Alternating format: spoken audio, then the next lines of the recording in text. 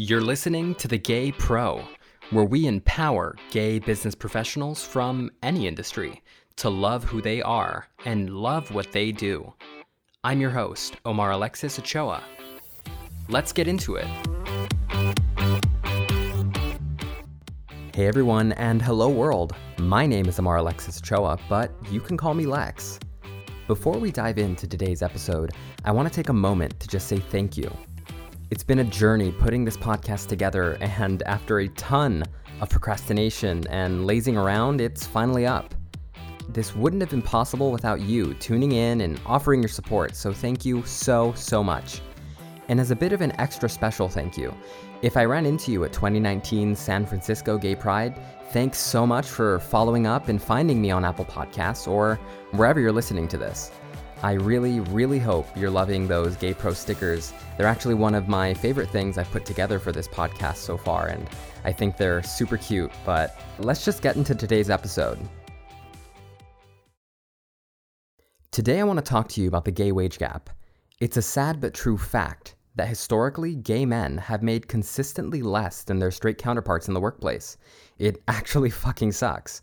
But there's a pretty unbelievable piece of research I dug up from the Harvard Business Review, written by an incredibly accomplished gay business thinker, Kit Carpenter.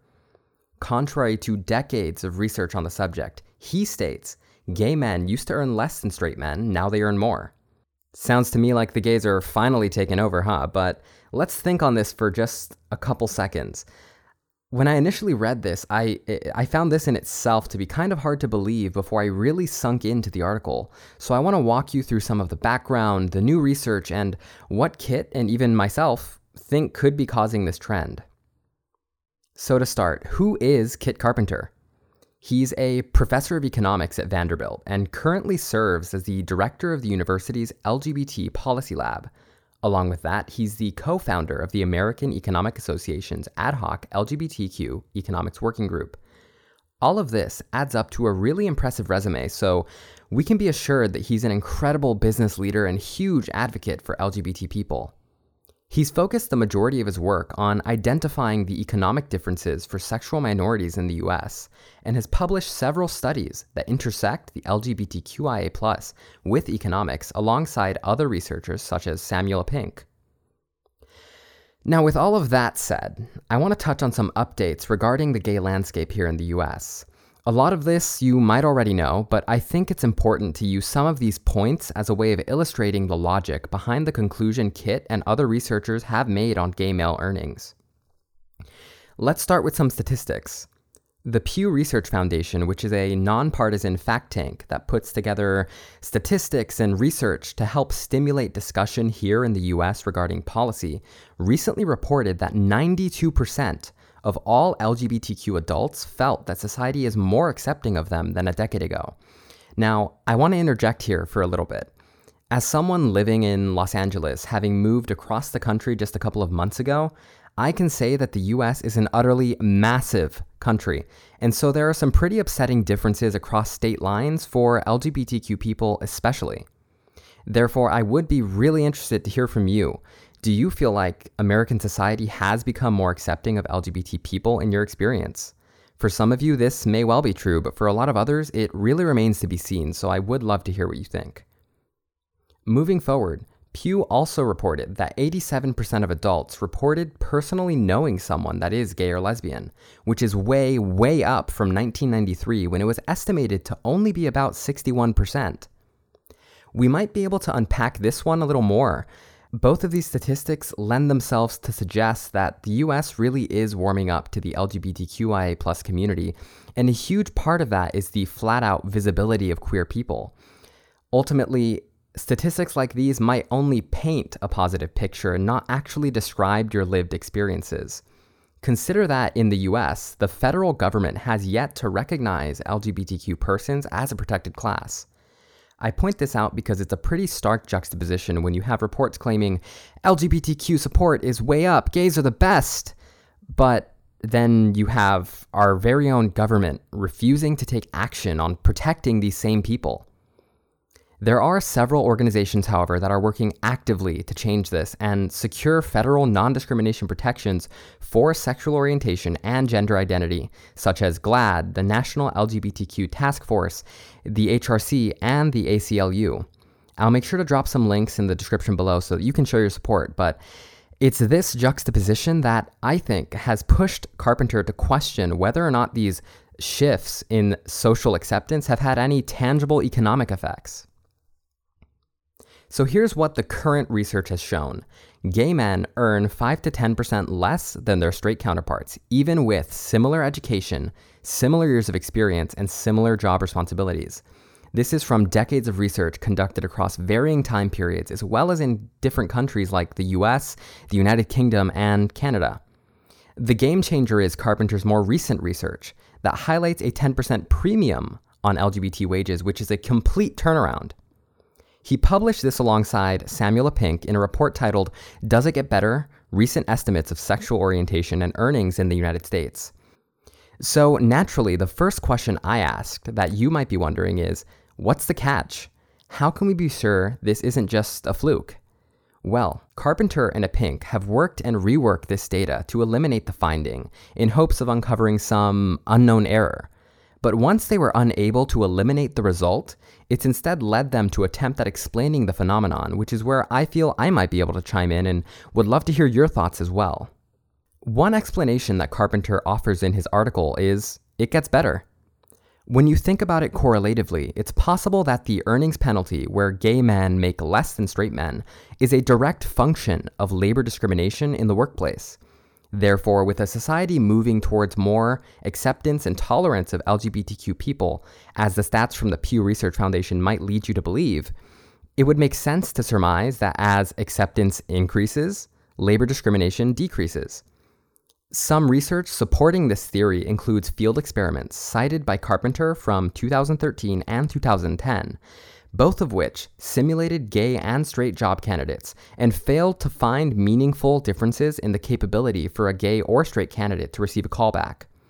This is compared to an older study from 2005, which did find that gay candidates were substantially less likely to receive a callback when showing LGBT aspects on their resumes.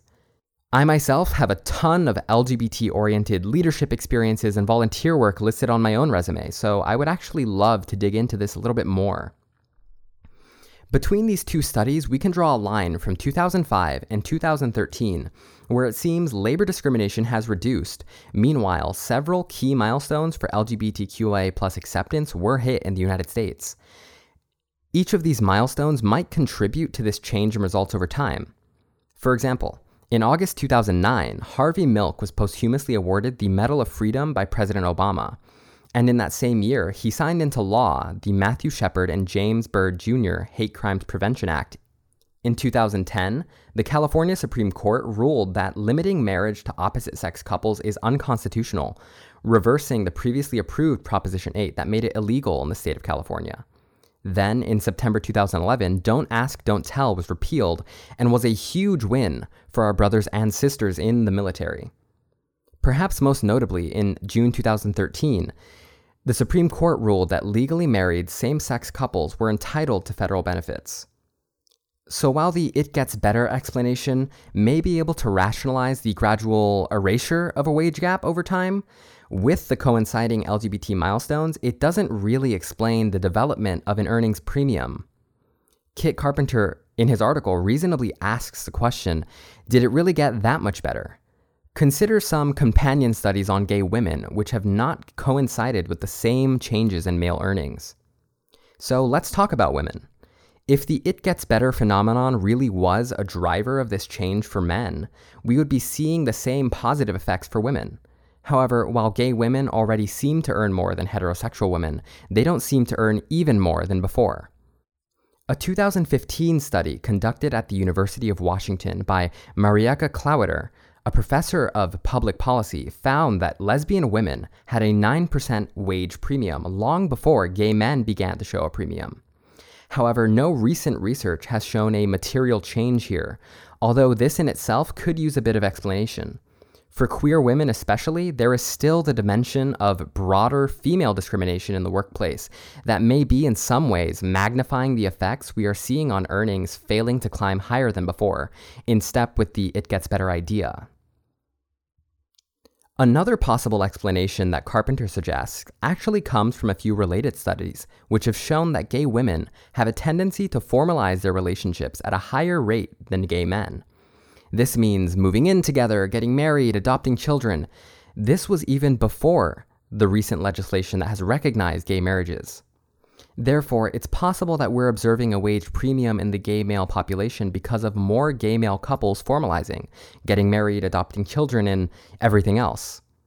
For example, in a 2003 study published by Cornell University's ILR Review, researcher Gary Becker was cited arguing that LGBTQI plus male and female earnings differed on the basis of household specialization, wherein one partner worked while the other tended to the home.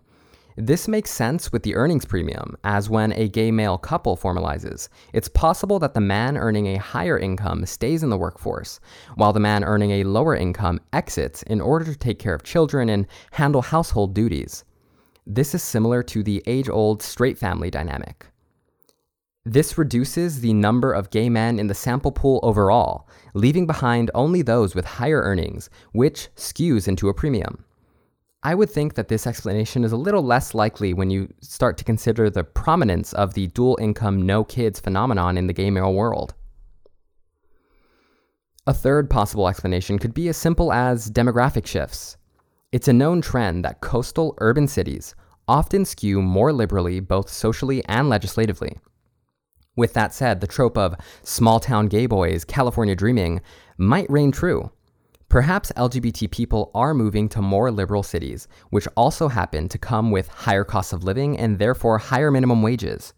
Consider a gay male earning $15 an hour in a larger, more expensive city at an entry level versus a straight male earning $8 an hour in a smaller, less expensive city. Lastly, it's possible that samples taking part in Carpenter's research are simply out and proud, and therefore indicative of a particular personality type. By opting into a research study, I would say that this in itself selects out those respondents who are closeted or do not identify confidently as gay or even queer. Despite any potential for anonymity, this could present a barrier to obtaining a fully representative sample. This is because chances are a respondent confidently identifying as gay or otherwise queer is in a situation wherein he, she, or they can feel secure in that response, particularly financially and emotionally. A secure situation such as this generally lends itself to a higher income, whereas people in less financially stable situations might need to remain closeted for being made homeless, for example. Ultimately, there really is no good explanation for this gay male premium, but whatever it is, it may bode well for our community both socially as well as economically. Now, that isn't to say that the LGBTQIA+ group is in any way privileged or no longer in need of advocacy. In fact, quite the opposite. There is still a ton of work to be done abroad and even here in the United States, economically and in the workplace. It's for that reason I would love to hear from you. What do you think? Do you believe gay men truly earn more than straight men? Is this something you've experienced firsthand or perhaps the opposite? I'd love to hear your thoughts and experiences with this. But for now, that's that. Thank you so much for listening, and please make sure to tune in to more content from The Gay Pro. Again, my name is Omar Alexis Ochoa, but please call me Lex. Lastly, make sure to follow me on Twitter at TheGayProFM or on Facebook or Instagram at TheGayPro. Thank you so much.